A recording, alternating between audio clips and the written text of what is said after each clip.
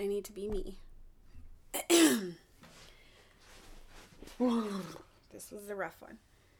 You want to, take a shot, drink some water? I think this one I should do by myself. Or just, I don't know. I just need to do it. Let me get some water, right?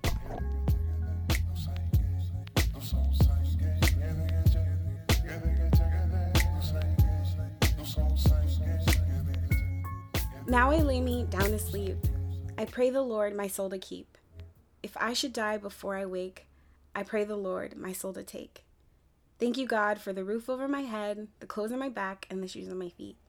Dear God, thank you for my mom, my dad, Granny and Grandpa, my brothers and sisters, and Snoop. Lord, I want to ask you to forgive me for all of the bad things that I've done as I try to live a life more like Jesus. Dear God, please give me a friend. I feel so alone at my new school. None of the girls in my class really talk to me, no matter how much I smile. I'm really trying, Heavenly Father. I feel so alone. The other classes have more black girls, but they don't talk to me either. One of them told me I act white. It's not fair, dear God. It's not fair. I don't want to be alone anymore. In your name I pray. Amen.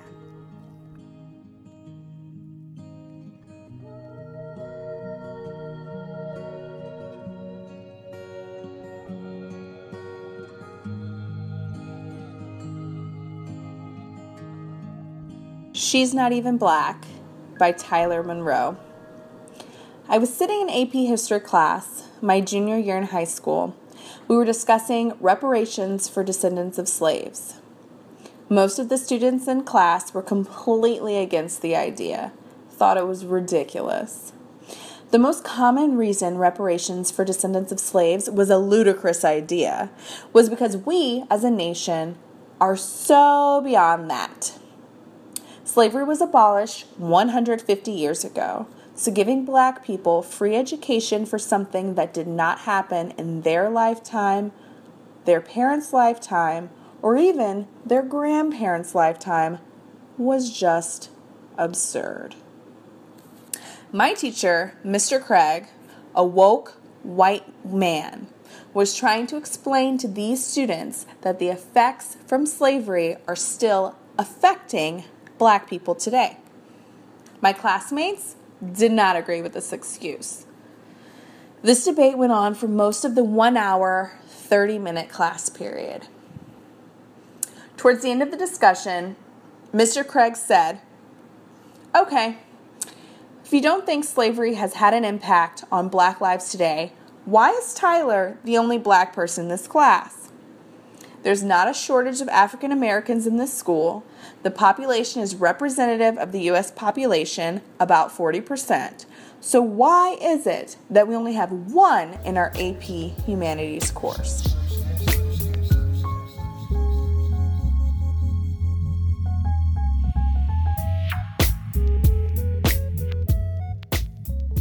Personally, I was so happy Mr. Craig posed this question. He was right. I was the only black person, not female, person in all of my AP classes. I was used to teachers and students calling me out anytime there was a discussion about race or slavery or Jim Crow laws or Harriet Tubman or lynching or the Harlem Renaissance. I knew I was the spokesperson for the African American race. I knew I was that black person those people talk about when they make that racist comment and say, "I'm not racist, I have a black friend," to justify their unwarranted, undesired, bigoted comments. Why is Tyler the only black person in this class? What a phenomenal question. Would you like to know the first response someone blurted out? "She's not even black." My face flushed. I looked at Mr. Craig, flabbergasted. She's not even black. Took me a second to process. She is not even black. You ask me my opinion about race, slavery, Jim Crow laws, Harriet Tubman, lynching, and the Harlem Renaissance during in-class discussions. You look at me every time the word nigger is in our textbook. You ask me if I can cook fried chicken. You ask me if my hair is naturally an afro when I get out of the shower. You ask me if I know what part of Africa my ancestors came from. You tell me I look like Alicia Keys. You tell me you've never had a black friend before. You follow me around in retail shops. You tell me you're surprised that I'm not on the varsity basketball team. But I'm not even black? Right, Tyler? You aren't all the way black. You're mixed with something, right?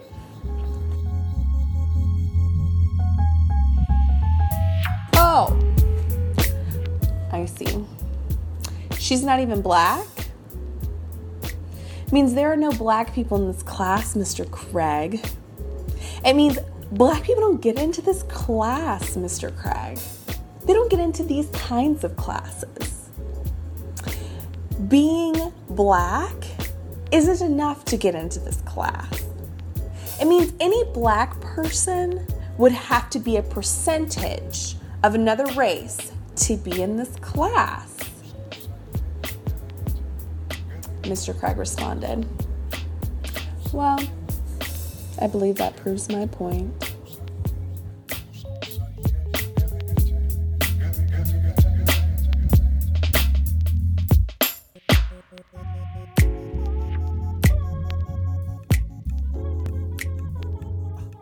Jumped by Nia Marie. I've never felt so alone, so deeply alone and unprotected. Never have I questioned my relationships based on race, gender, or sexual orientation. Shit, I even questioned their upbringing. Everybody's fucking upbringing. Who are we? How dare we treat others like this? That is the only way that I can preface this story. That is the only way that I can even begin talking about it without feeling the rage of 10,000 men, without feeling the need to be violent all over again. This is an ode to my vulnerable black female body. They look sketch. Those 3 words shifted my entire life experience, brought me crashing down to earth in a way I never knew was possible. They look sketch. I'm not even sure if that's the phrase anymore, but the power is there. Emotion bubbles in the pit of my stomach as wave after wave of anxiety, sadness, and frustration roll through my body. The speaker was my friend, a very dear friend whom after 3 years of secret keeping, shoulders to cry on, scrounging the campus for free food and freedom fighting in the name of racial, sexual, and economic liberation, set my black ass up. He said it in reference to a large group of black bodies in front of us. It was nearly 3 a.m. on the north side of Chicago. The only people on that side of the street were us, 1 white gay male, 1 Vietnamese gay male, a multi-ethnic Asian woman, and me. And them, a large group of black folks. On a different day, maybe even that same one just a little earlier, I would have called them my brethren. Not now. 2 women instantly turned around. What did you say? Because I am who I am, a protector and strong as a motherfucker, I responded like the true mom. Nothing. Don't worry about it. We're crossing the street. And across the street we went. My heart pumped as the pit in the bottom of my stomach grew larger and larger. Breath labored. The 2 women from the group followed us. What did you say? You got a problem? Nah, we straight. Now this was my upbringing. Not my experience on a daily basis, but definitely something I was taught. You ain't no punk ever, and always be ready to throw hands if need be. My troop of friends hurriedly continued down the street.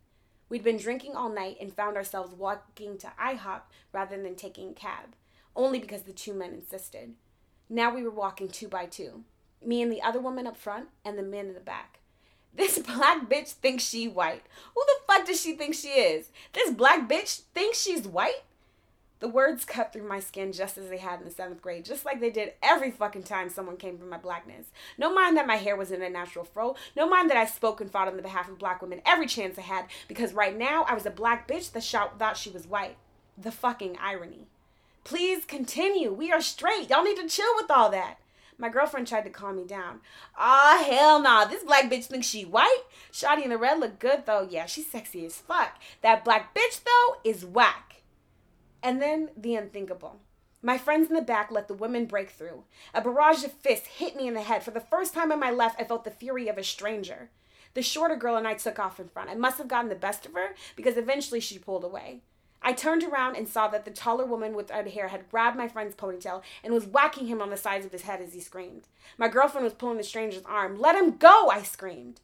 She told me to come back and make her. I did. And as soon as I did, a part of me wished I hadn't. A part of me wished that I wasn't the true mom, wished that these two men who both stood above 5'10" were the ones protecting my 5'1.5". The two women took it as their opportunity to teach this black bitch a lesson and ruthlessly attacked. In the midst of four fists coming at my face, the taller redhead palmed my face into the glass of a storefront window. I heard the echo of the impact of my head to the glass, and the crowd took a collective breath.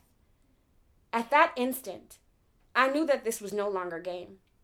I knew that my life was in danger, and I was truly the only one who was going to get myself out of it. So with the rage of a wronged black woman, I windmilled, pulled, and scratched my ass from in between, screaming, "Get the fuck off me! Everybody get the fuck off me! Let's go!"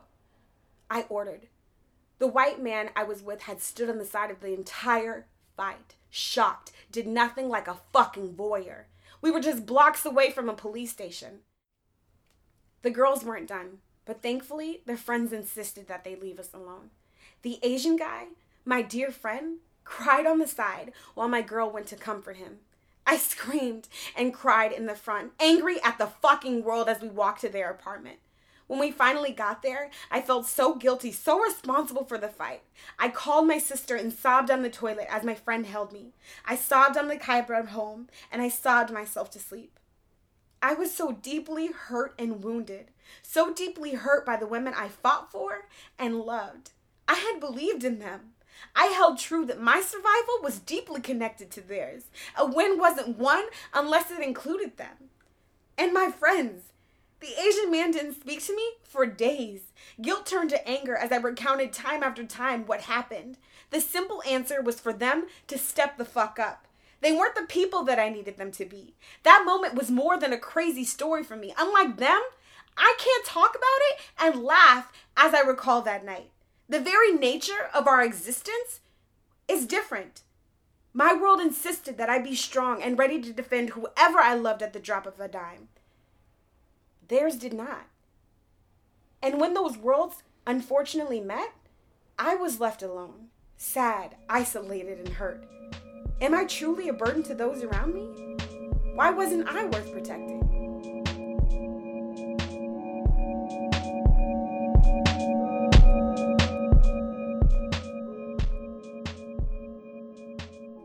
Schooled by Nicole Harris. I don't want my daughter to be in her class. These words stung my pride and my fragile ego on my first day as a teacher.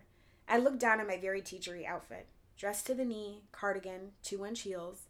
Satisfied it wasn't my wardrobe choice, I resigned myself to the fact that it was my blackness that made her uncomfortable with me teaching her daughter.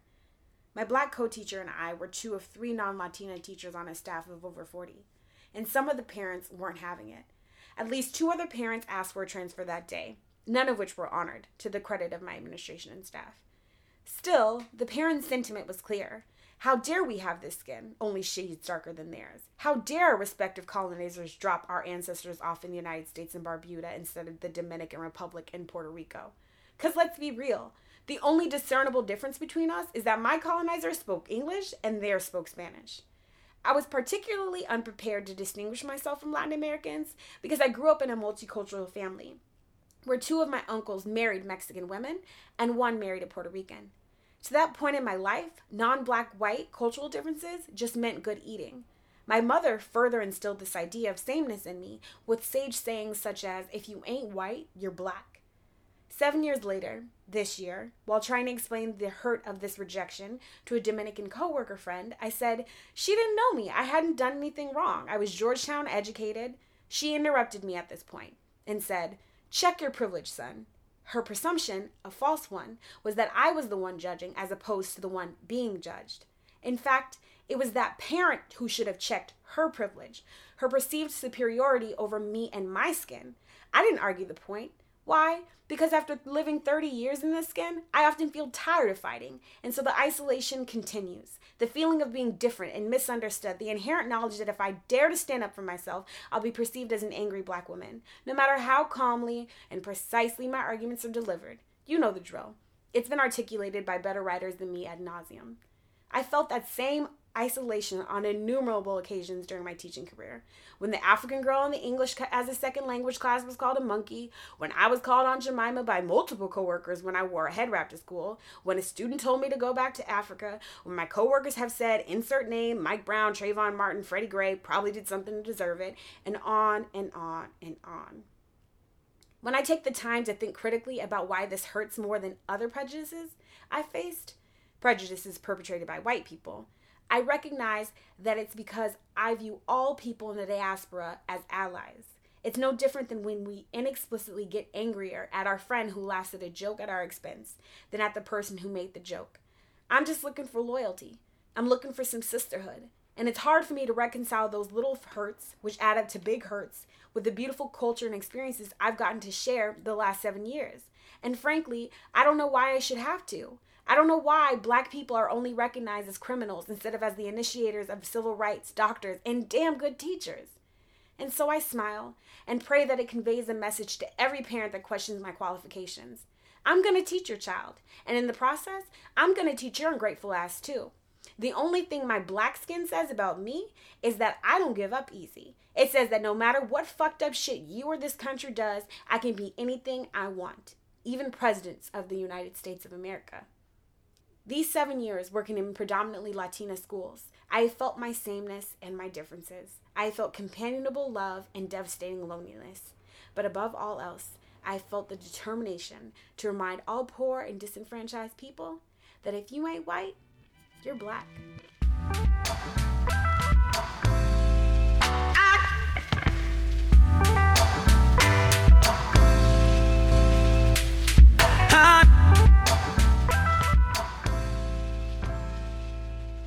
Hello everyone, my name is Nia Marie, and you're listening to The Inky Comment.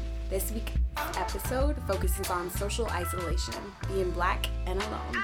One is the magic number, y'all.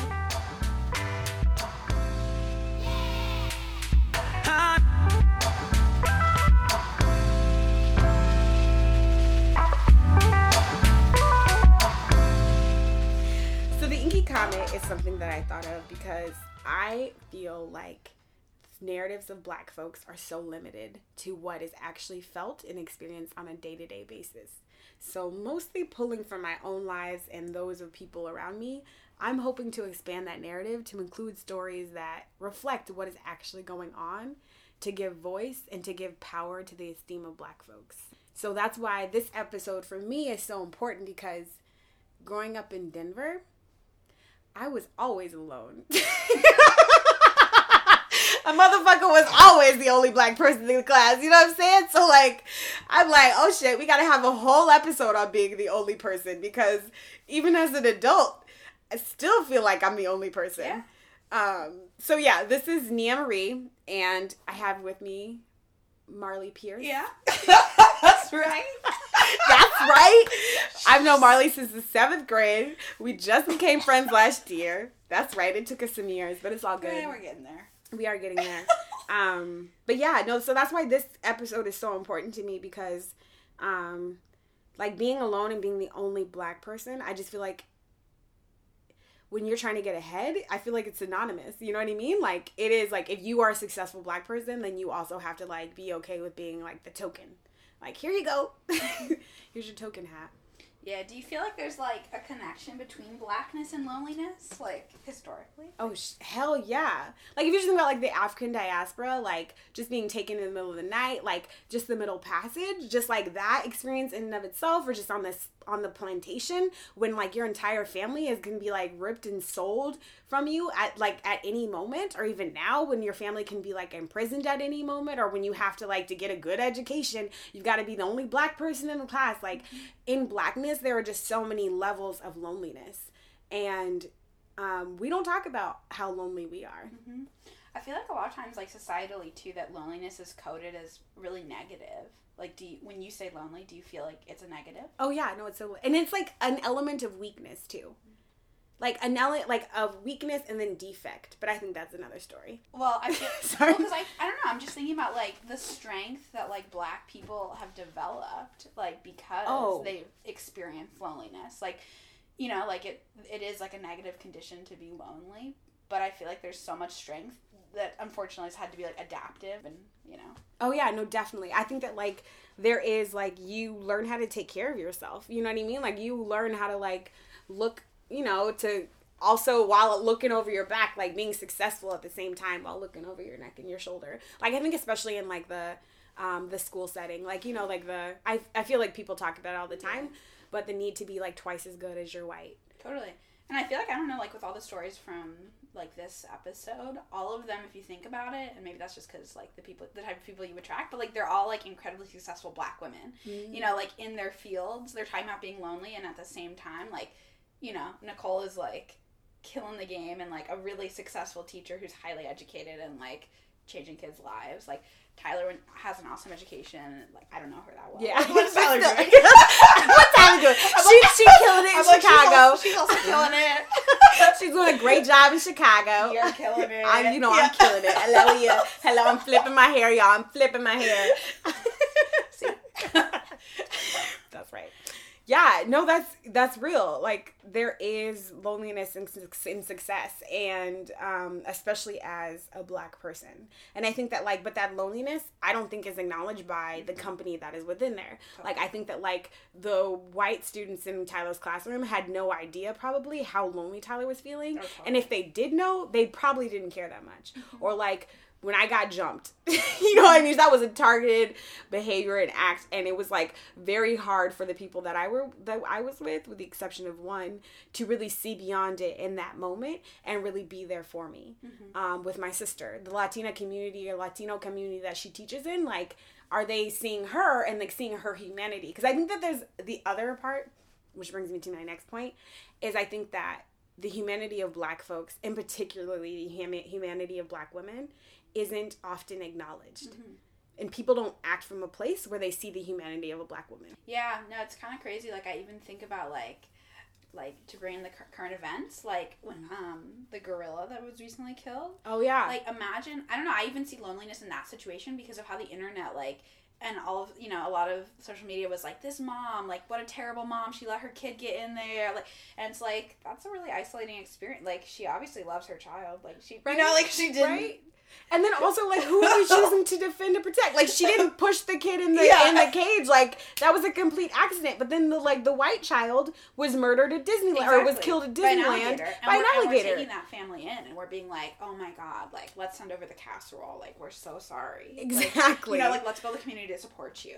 Yeah. That social isolation, oh my God, that's such a great point, is everywhere. And I think that, like, we feel it on such a daily basis that we are moving through the world and many times alone, and we just don't acknowledge it. And I think that's why it's so important to me, like, why I get so excited when I have, like, the Black coworker friend, or, like, the friend in class that was also Black. You're like, hey, girl, how you doing? You know what I mean? This really goes back to also why in middle school gym you were like, hey, yo, Marley's Black! Right? That's like, exactly. I'm not the only one. Exactly. I was like, who else is the nerd Black girl in my high school? Marley like, is who Black. Could possibly be more awkward in her Blackness than me? Marley. Exactly. Y'all don't think Marley's Black, but her mama is Black. I guarantee you. I got a picture in my phone. I'm not alone here. I'm not alone. Exactly. Social isolation is so real. It will drive you to out people about their race. Yeah. Like, I was outing you about your race. Totally. Which is like, I don't know. I think it was, I mean, it's also like a larger thing of like, why was I in a position where outing, you know, like, that's real. I should probably just speak myself. Sorry. I won't speak for you. But yeah, man, that social isolation and that, like, need for community anywhere that you can get community is, like, so real, because that community can really be what saves you in moments from life or death. So I think it's like, let's talk about each of the pieces now. Let's start with... What do you want to start with? Yeah. The prayer. Like, we can just go in order. Oh, yeah. How'd you write that, or, like, what's that about? So the prayer is just loosely based on, like, my just experience in middle school. In middle school, that's when I met you. I came to my middle school late because I went to a Montessori program that went until the 6th grade. And so I came into this middle school that was 6th through 8th grade. And the highly gifted and talented program, there was, like, 2 other Black girls in my grade. Everyone else, it was, like, actually pretty multicultural thinking about it. But there was just such a stigma around Blackness that, like, I just didn't have friends for a very long time. Yeah, so did you, like, know from immediately that it was because you were Black? Yes. Did they tell you? One of them did. I mean, they, damn, I won't say their names because we're cool now.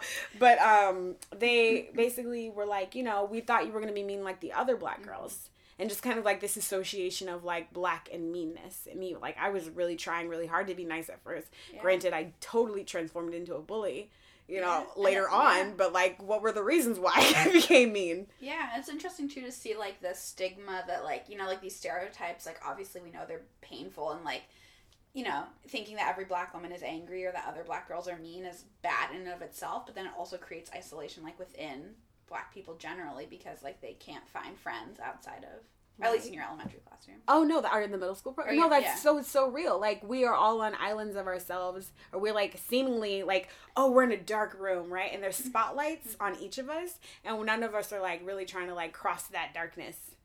That might be too deep, but or not that deep actually. But it might just be too much. Too deep. Yeah. You're like, we gotta touch the bottom. Oh my gosh, you're so rude. But yeah. Anyways, let's go on to Tyler's piece. You felt you really connected with Tyler. Oh yeah, Tyler's piece, and maybe it's also just because like I'm super light skinned and like, you know, can pass for basically like you better rock them credentials, girl. Like moderately ethnic, you know, like I feel like people are like like they're like, we shouldn't say too terrible of things around her, but we're not sure what, you know. But exactly. I'm still very comfortable. Yeah. I don't feel threatened. Yeah, exactly. Like we can still say terrible things. Yeah. But anyway, Tyler's piece like really I think resonated with me because I was like, throughout my life, but especially in high school, I think is when I realized that, like, my blackness, like, people only see my blackness when it's convenient to them. Mm-hmm. Anytime that, like, I'm, like, trying to tell people about my mom, they're like, that's not your mom. Like, she's not black. Or, like, you know, just, like, stupid, like, little things that happen. Like, they're like, oh, Marley's white just like us. Like, don't worry about it. But then, like, as soon as, like, it's perceived as my blackness is giving me a benefit, so, like, when I got into colleges that, like, maybe some of my white peers didn't get into, they would be like, well, you put down black, right, on your application. That must be it. And so, yeah, so, like, Tyler's thing really resonated with me, where it's like, your blackness is invisible unless it's benefiting you. And then they're like, you're hella black, do it all along. Affirmative action. Yeah. Terrible, people. Exactly. Mike Brown was killed because he did a bad thing. Exactly. Not because Mike Brown was black. Yeah. And I don't know, but, like, in her story, it's like, her blackness is totally erased because it serves white interest, you know, because they're like... No, in that moment, exactly. It's too uncomfortable to talk about the fact that our school is racially divided and segregated and black people are not given the opportunity to, like, educationally progress. Like, we are not going to talk about that, so you're not black. Like, exactly. You're out here because you're just like us. You're not black. Yeah. But then, like...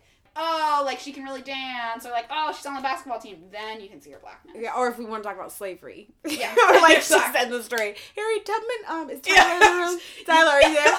Oh, Tyler, what is your opinion on, like, literally searching for in the crowds? But also just, like, thinking about kind of, like, the shared experiences that, like, Latino communities have with black people, like, we as people of color don't talk about those differences or talk about like the prejudice that goes between both of those communities publicly. But we like, I feel like in order for people of color to reclaim our power and to really just like to not exist on the margins, there has to be some collective action and some collective just like shared, just acknowledgement of like shared experiences, like both present day and historically. Yeah. Well, and I feel like that's the whole thing of racism is, yes, there's like the white people or the people at the top who are like saying awful things and doing awful things and building these systems that disadvantage all of us and people of color.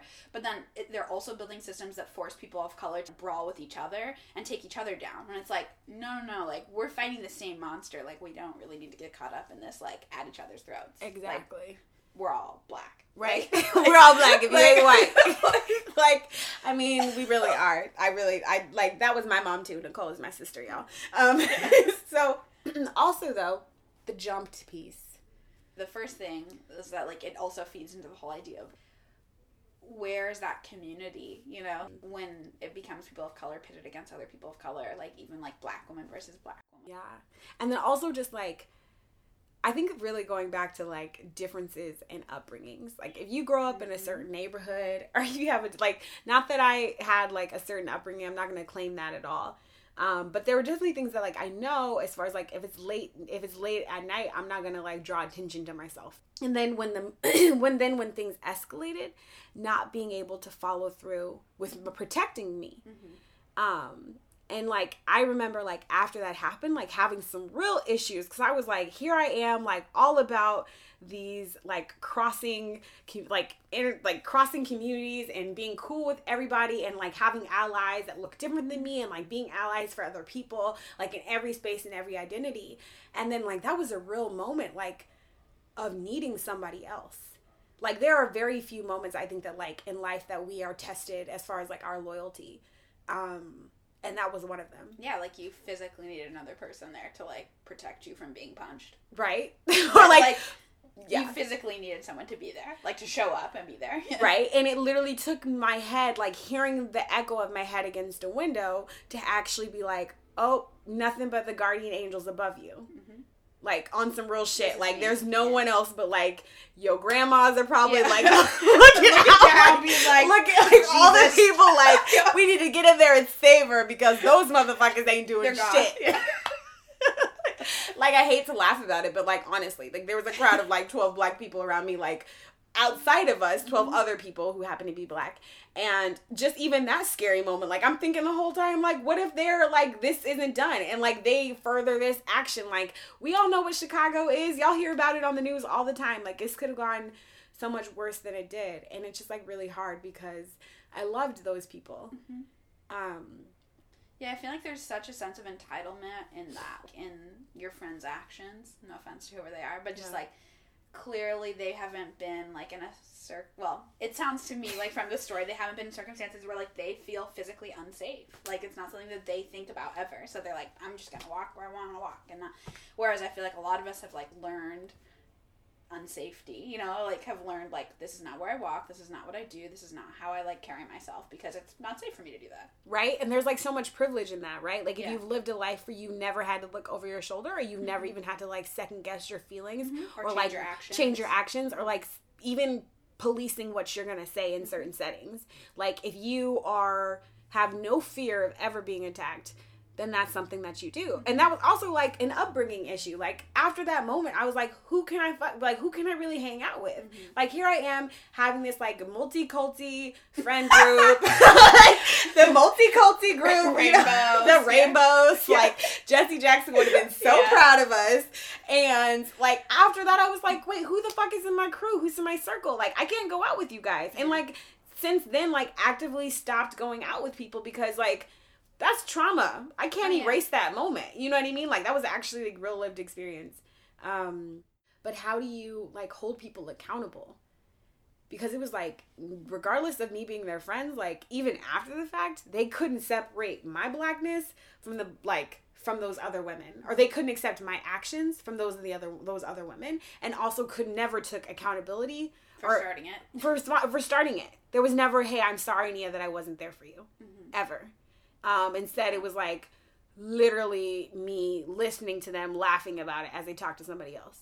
There's that. Which, like, extends the voyeurism. Like, it's one thing to stand there and be like, oh, shit, like, I can't do anything, I'm just watching this. Like, I'm not saying that's okay. It's one thing to do that. It's another thing to then tell the story of it. And laugh. You know, it's, like, another level to, and like... laugh. Yeah. And laugh. And to not... Sorry, not to cut you off, but to not acknowledge that, like...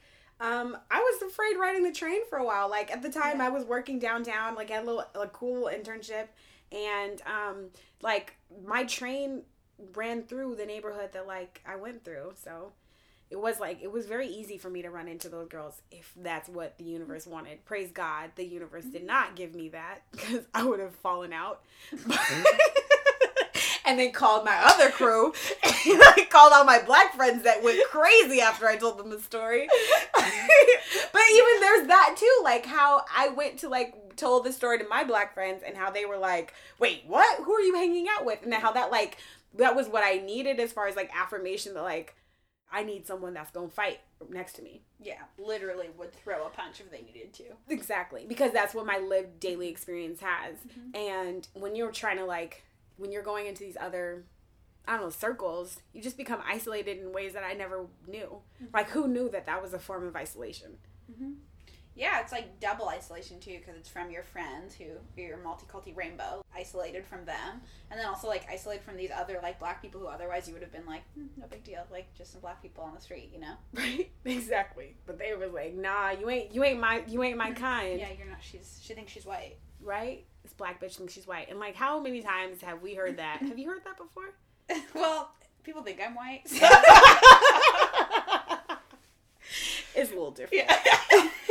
But yes, I've heard other like black people talk about that too. Yeah. I love how I've heard you people talk about that. I've heard other black people. Okay. You people. Just kidding. Yeah. And then Nicole, schooled. Well, I just think it's interesting too, because that's something that like when I started teaching the predominantly like Latino community, just like even like thinking about the reception of me from my students, by my students, in comparison to like the white teachers. They like were like over enthused, especially like by the white men, and how that was never anything, right? Men teachers in general, I'm just, especially white men, but men teachers in general, I feel like everyone's like, oh my god, amazing, you're doing such good work for the community. Right? And it's like, just because he's a man doesn't make him a good teacher. Exactly. Like, right? Like, granted, we definitely do need more men teachers. We do need more men teachers. But at the same time, you shouldn't discredit the, like, efforts of women. All the women who have been lifting up your children for centuries. Exactly. Because this was a profession that was seen as women, right? Or, like, was seen only for women. Yeah. Like, how many times do when, like, there's female, like, this is a tangent. Yeah. But when there's, like, female doctors, but are we like, oh my god, thank god we have more women doctors. Yeah. We're not. Yeah. We're, like, apprehensive and don't want to go to them. Yeah. Or, like, female, oh my god, women pilots especially. Oh, yeah. Like, we don't want to ride in those planes. I mean, I do. I don't like flying. Yeah, you don't even like planes. But yeah, double standard. Anyway, back to being a black teacher. A black teacher. Oh, yeah. Black teacher, Latino neighborhood.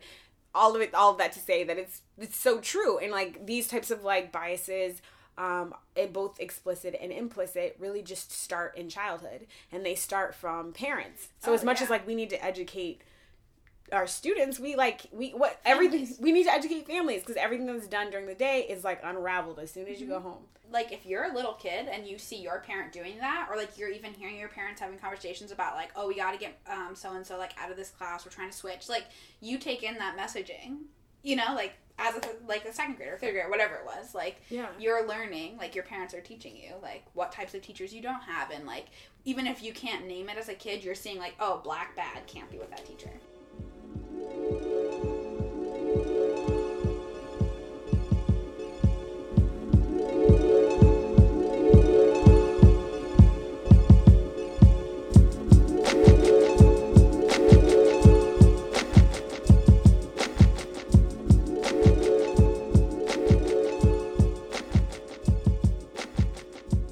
What are my takeaways? Okay, for me it's really interesting because there wasn't that much coordination as far as what I asked Tyler and Nicole to write, but there's just so many similarities, I feel like, especially in their stories because it's like a school setting, but I think just like in all of us, right? There was this like false hope and belief that we had in our communities and the people around us to do better for us than they were ever going to do, you know?